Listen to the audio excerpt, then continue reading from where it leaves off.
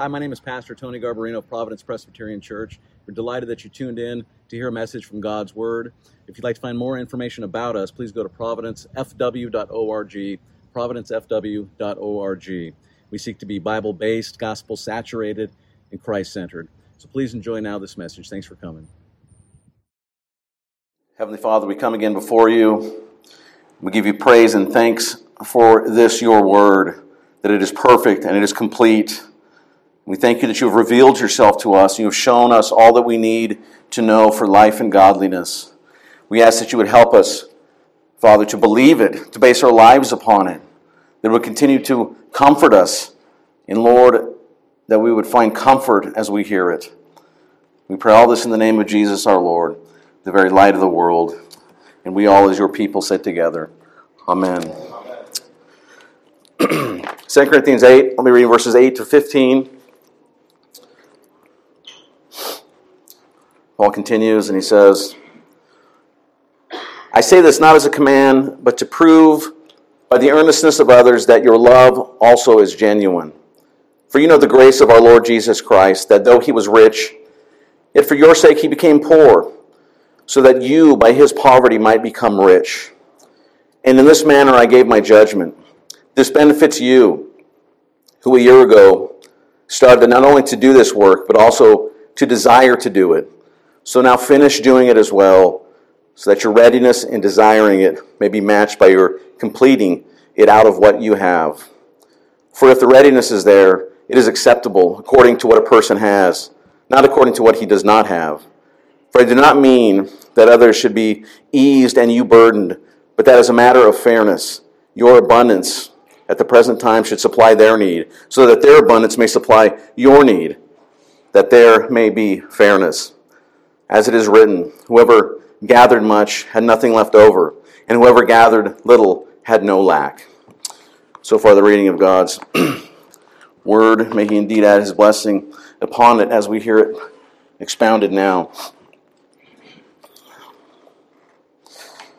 Well, I recall a number of years ago now, one of the TV preachers in the news, and he was in the news because he was trying to raise funds for a project.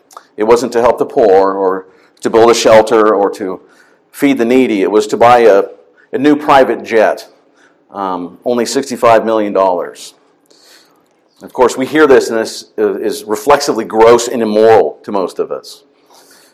And we wonder how people can justify these kind of things. It's important that when we read and interpret God's Word, that we do so properly and responsibly. As we've said throughout my time here, really. God's Word, we believe in sola scriptura, but also tota scriptura, right? All of Scripture has to come to bear on the things that we believe and understand about any particular passage. Our passage today is particularly misused and abused.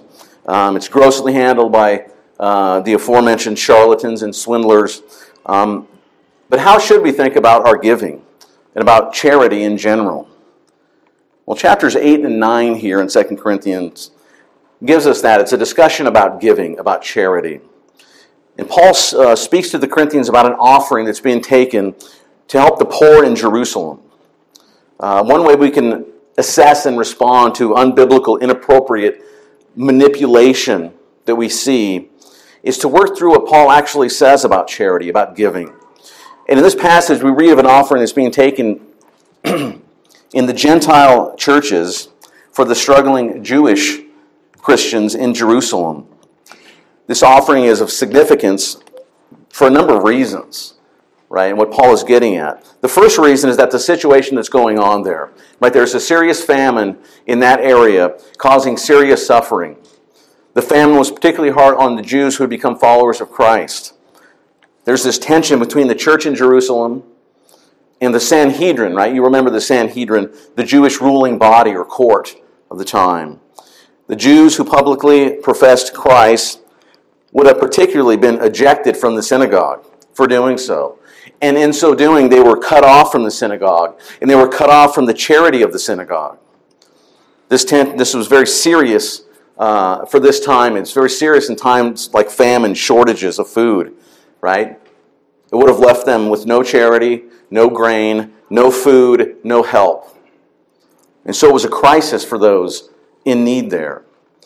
And the second reason this offering was so important had to do with the message that it sent to those in Jerusalem, right? To the Sanhedrin as well. This offering from the Gentile churches would have been a powerful testimony to them about the truth of the gospel. It would have been so also to Herod, right? Remember Herod Agrippa, the ruler of the area, installed by the Romans. This offering, you see, would also have been a powerful display of Christian love and charity to the persecuted and struggling Jewish Christians there in Jerusalem. It would have fed many people. And it also would have been powerful evidence to that church, the church in Jerusalem, about the spread of the gospel, the transforming power of the gospel across the globe. It would have been a major witness to unbelieving Jews as well. It would have been an even greater impact among those in that church, the Jewish Christians in Jerusalem. And you'll recall also that these Christians were skeptical about the church's mission to the Gentiles. They initially were not comfortable with that. They didn't understand it. The grace of God, the blessing of God, going out to those who are not God's people, right, in their minds. And an offering like this would have gone a long way to heal this issue between the Jewish Christians in Jerusalem and to the Gentiles, the Gentile church. Gentile charity for Jewish Christians, right, would have been a massive display of Christian unity, of what it was to be one in Christ, as Paul talked about in his previous letter. We can't forget the fear and suspicion that existed and that was lingering at the time as well, right? You recall in the book of James, the letter to James's letter, there were wealthy landowners who were taking advantage of Jewish Christians who were suffering from religious persecution. They couldn't find work. There was no charity for them in the synagogue. People were going hungry. At the same time, the church was facing hostility again, both from the Sanhedrin, right, unbelieving Israel, and the Romans, right, the pagan Gentiles. It was a very difficult time. It was difficult for those Jewish Christians to accept the fact that indeed God was sending the gospel to the Gentile world, where the response to the message of Christ was overwhelming, frankly. And these were very hard times, and that Jerusalem church was in dire need. And this offering, this charity given to them, would have been a great encouragement for them and a confirmation of God's work throughout the world. Now, having understood this, kind of the context of what's going on, we see here, we want to look regarding this collection being taken for these starving Christians in Jerusalem. The collection of this offering takes up, it's the central theme, it's the overall theme of chapters 8 and 9, as I said. It's a large section, it's a large passage. We can't look at everything there, but we can see at its core that this passage is rooted and focused on Christ's humility and sacrifice. Right? The center core is Christ's humility and sacrifice, and that his complete giving of himself for his people is the ground for all of our giving. You see a rough outline, or an outline in the back of your handout there, your liturgy. We see a handful of things, the way this breaks apart. We see the example of the Macedonians in verses 1 to 7, and then the example of Christ in verses 8 and 9. And then the remainder to the end of chapter 9 is an exhortation for giving. But we begin in verse 1 of chapter 8, in Paul's discussion about generosity and charity, with this example of the Macedonians. Paul's made the point that Christianity and paganism cannot mix, right? They're unmixable, we saw. They're very little in common with each other. In this paganism that the Corinthians have come out of, influences their thinking, influences their understanding of what charity is. Most first century religions there taught that when you needed something from one of the deities, you went to the temple, you asked for what you wanted, and then you offered a sacrifice. Right? The sacrifice was usually a gift given and used by the priest to maintain the temple. But Paul points out that Christian charity is not founded upon this pagan understanding of charity, this belief of giving to get, right? Giving to get. Nor is that God can be bribed by our gifts and sacrifices, right? We'll see in chapter 9, verse 5, he uses this word exaction, right? Not given for exploitation or a gift expecting something in return, right? It's not giving to get, it's not to bribe and to get something by our sacrifices. And so Paul goes on, and he says, we want you to know, brothers, about the grace of God that has been given among the churches in Macedonia.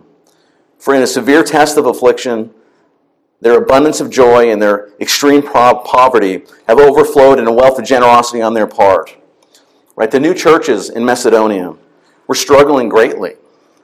They were not affluent. They didn't have leftover just to give out. But even so, they gave generously to this offering that Paul was gathering for the Jewish church in Jerusalem. And for Paul, this generosity is what? It's a fruit of, or a manifestation of God's prior grace to the Macedonians. Right? The gospel had set them free from the darkness of paganism and set them free from the guilt of their sins. And so they are grateful for all that God had done for them. And although Macedonians, they were struggling, they gave generously. Right? They gave all that they could. And Paul says in verses 3 to 5, for they gave according to their means, as I can testify, and beyond their means, of their own accord, begging earnestly for the favor of taking part in the relief of the saints. Right? Begging earnestly for the favor of taking part in the relief of the saints. In this, not as we expected, but they gave themselves first to the Lord, and then by the will of God to us. Right? Paul is surprised and he's pleased at this church's generosity. And though they were in need themselves, they saw a genuine need and they were compelled to help. And notice how Paul puts it. He says that these Christians had given themselves to the Lord. And this naturally flowed, right? It flowed into giving themselves to others as they followed their Savior, as they copied Christ in their lives. And then Paul says in verse 6, accordingly, we urge Titus that as he started, so he should complete among you this act of grace. Right? And here we start to see Paul contrasting this contrast he makes between Christian charity, right, which is a response to the grace which God has shown to his people in the cross of Christ. A contrast between that and pagan charity, giving money to pacify an angry God or to gain something, giving to get. The church there in Macedonia was suffering. The Corinthian church was well off. But there were struggles in Corinth. We read about in the beginning of 1 Corinthians, the early chapters. Paul speaks of hardships facing the Corinthians. We don't know exactly what that was, but we know that Paul asked the Corinthians to put themselves and their spiritual gifts to use because of this urgent need in Jerusalem. Their brothers and sisters in Christ were suffering. And especially in light of the generosity that this poor church in Macedonia, in that area, were giving. And he says in verse 7, but as you excel in everything, in faith, in speech, in knowledge, in all earnestness, and in our love for you, see that you excel in this act of grace also. Right? What is he saying? He's saying, be generous to those who are suffering. And of course, this all comes back. We have to think, what about us? What about us, you and I here this morning? Does our giving and serving flow from the inside out? Right? Not out of guilt, not out of force, but from the inside out, from hearts that have tasted the love and mercy and grace of Christ our love. Indeed, he is the Lord of our life. Are we giving to get in ways that we have not considered? May we indeed be sensitive about the absolute claim on our lives by our King. And may our hearts respond in joy and generosity that meets the measure of his love and the work of his Spirit within us.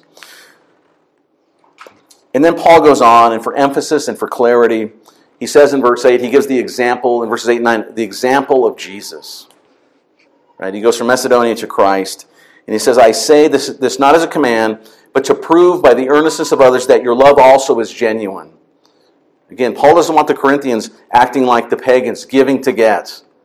Nor does he want them to give out a sense of guilt.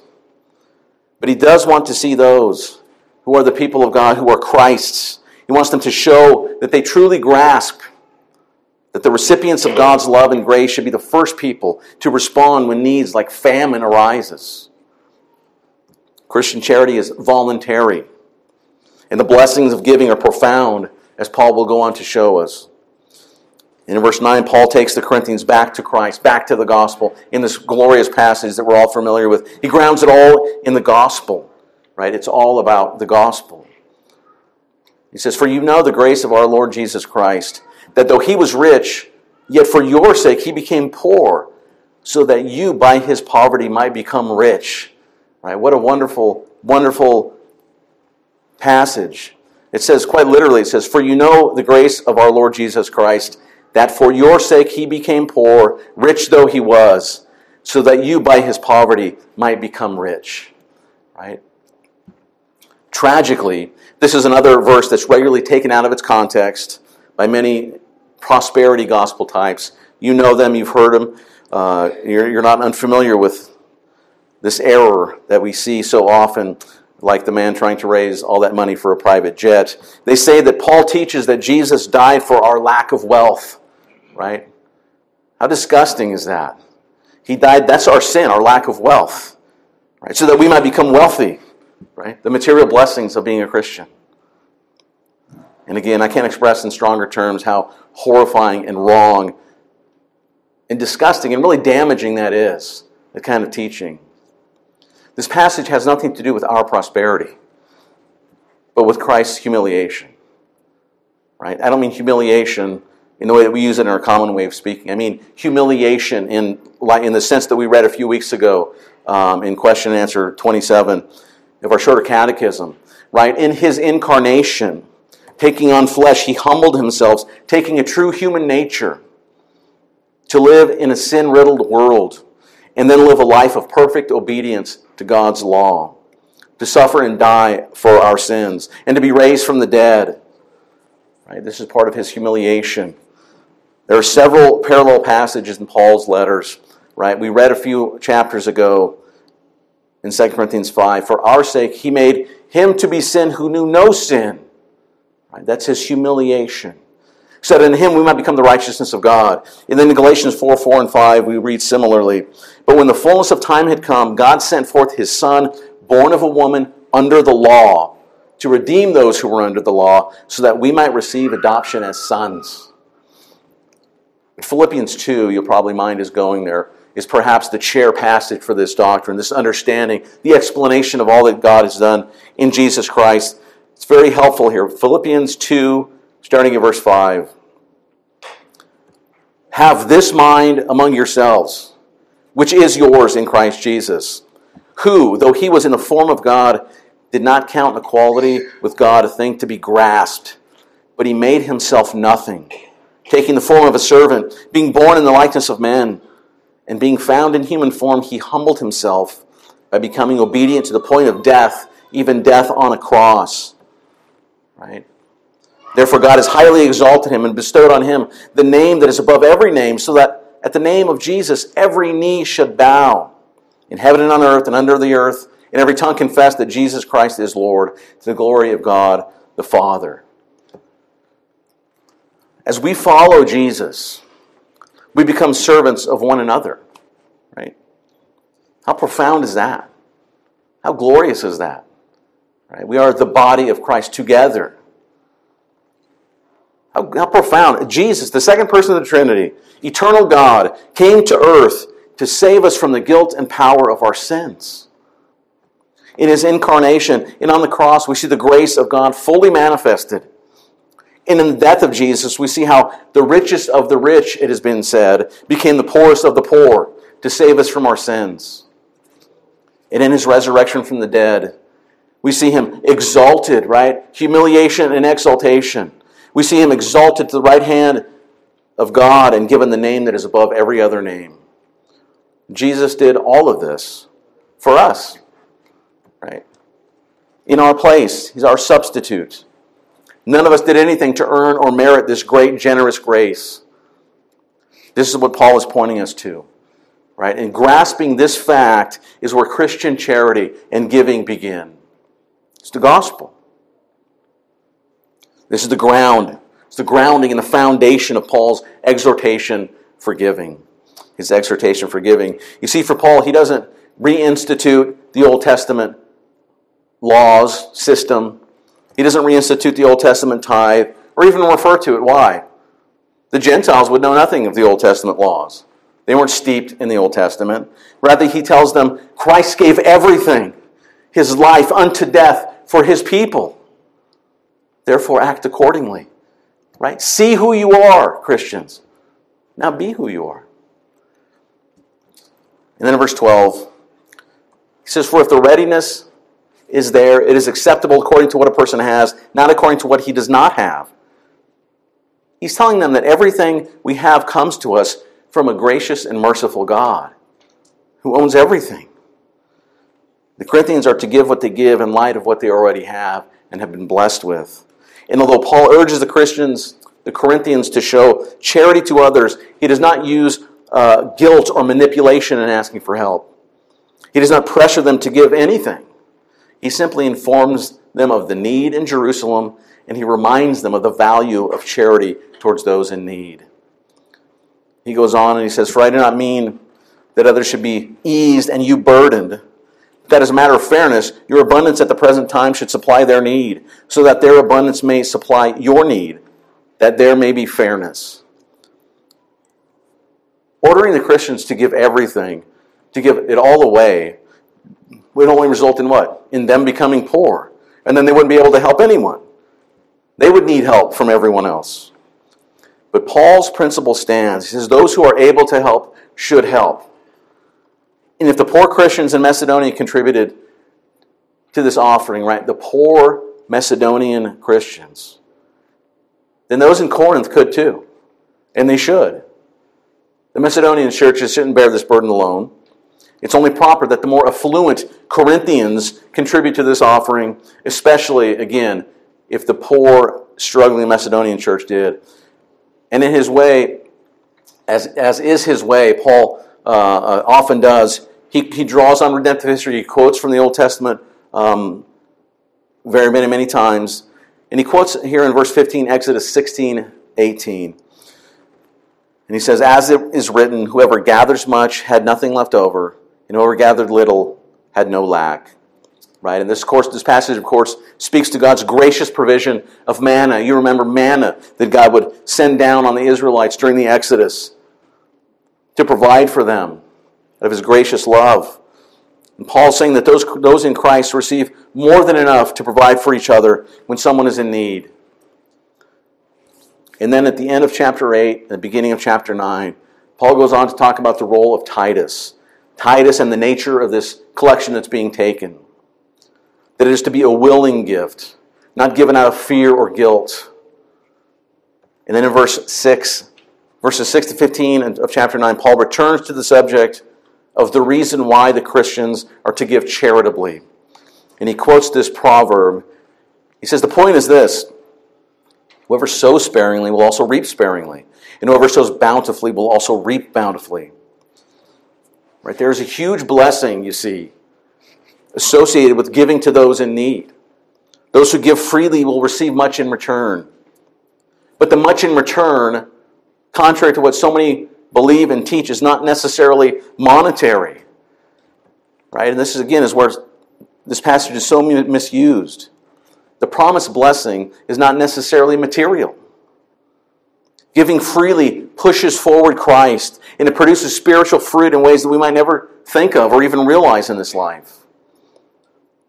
In verse 7, Paul continues, each one must give as he has decided in his heart, not reluctantly, not under compulsion, for God loves a cheerful giver.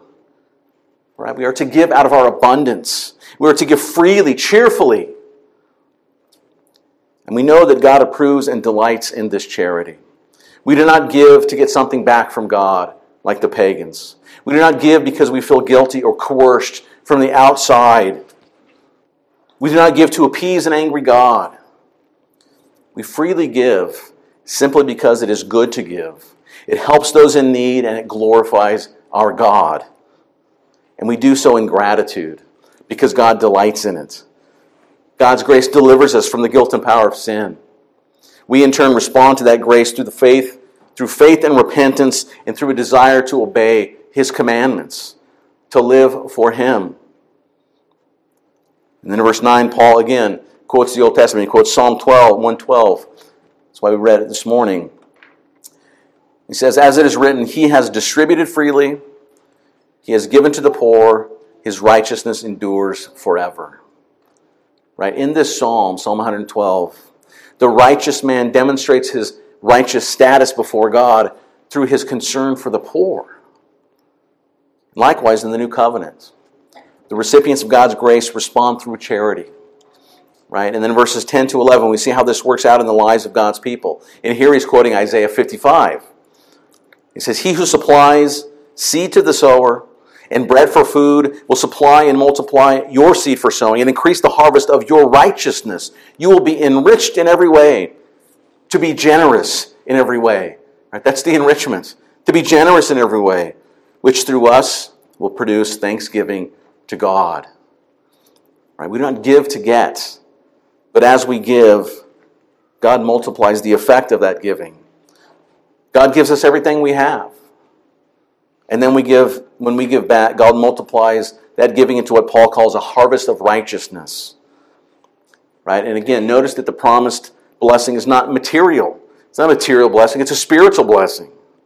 We are enriched by God, not made rich by God. Grace transforms us. It moves us to be generous from the inside out, the Spirit working within us, hearts of love and gratitude, overflowing with thanksgiving. And the result is that God's people give cheerfully, and God multiplies what is given, and He receives the thanksgiving of His people.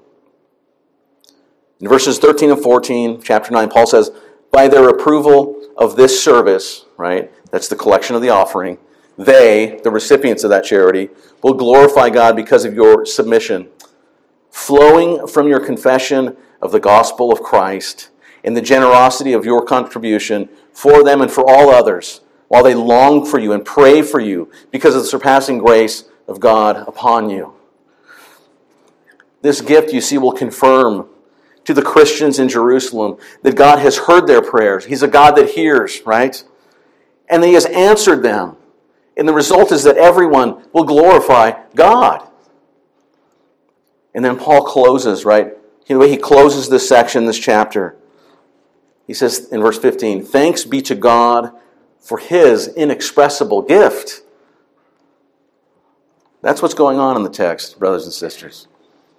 Unlike pagan forms of charity that are motivated by fear of an angry God or guilt from unresolved sin or from a desire to receive something we want from God, Christian charity begins with the gospel. God gave His beloved Son to save us from our sins when we were His enemies and when we were rebelling against Him. Because of the cross of Christ, our guilt before God and our fear have been dealt with once and for all. Because of Christ's work for us and in us, He continues to make us more holy, more like Him, conforming us to the image of our Savior. And as He does so, He creates and He grows charity, generosity in our hearts. We begin to love our brothers and sisters, and we desire to help and serve them when necessary. Giving flows out of the gospel. And remember, God loves a cheerful giver. It is good for us to be charitable with our time, with our treasure, because it helps others who need it. It advances the cause of Christ in ways we may not see. And also our charity points an outside world to a gracious and merciful, generous God. And finally, the goal.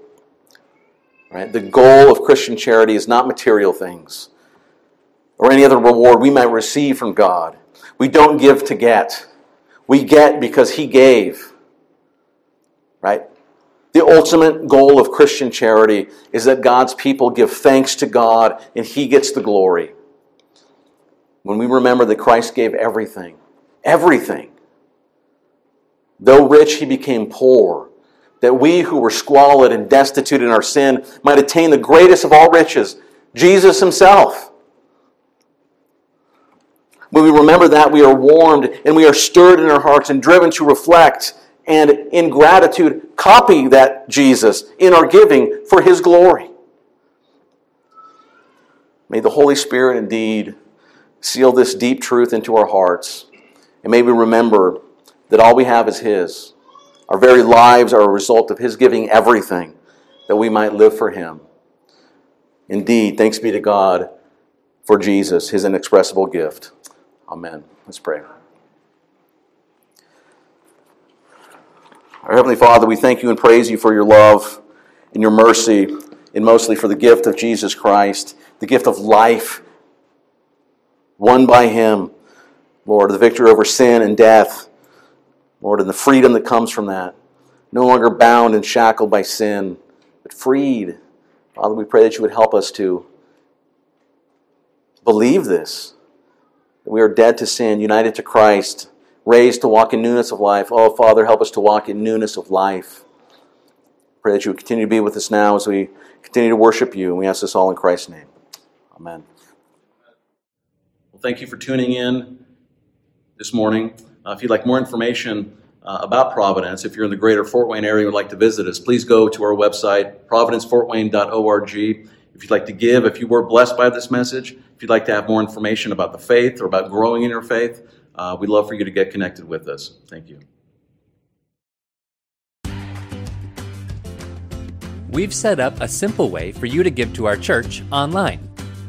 If you want to give a quick gift, enter an amount, select a fund, then enter your email address and your first and last name. Then enter your payment details and click Give. And that's it. We'll send a receipt to your email address. To use a saved payment method or manage a recurring donation, you'll want to log in. Click the login button and we'll send a code to your phone or email account. Verify the code and you're in. Now your payment info is ready to go when you want to make a donation. To manage your giving details, switch over to the My Giving page. Here you'll see more ways you can give. You can also add a payment method, like a bank account or a debit card, set up a recurring donation, and view your giving history. To get started, visit our website or download the Church Center app in your Android or Apple App Store.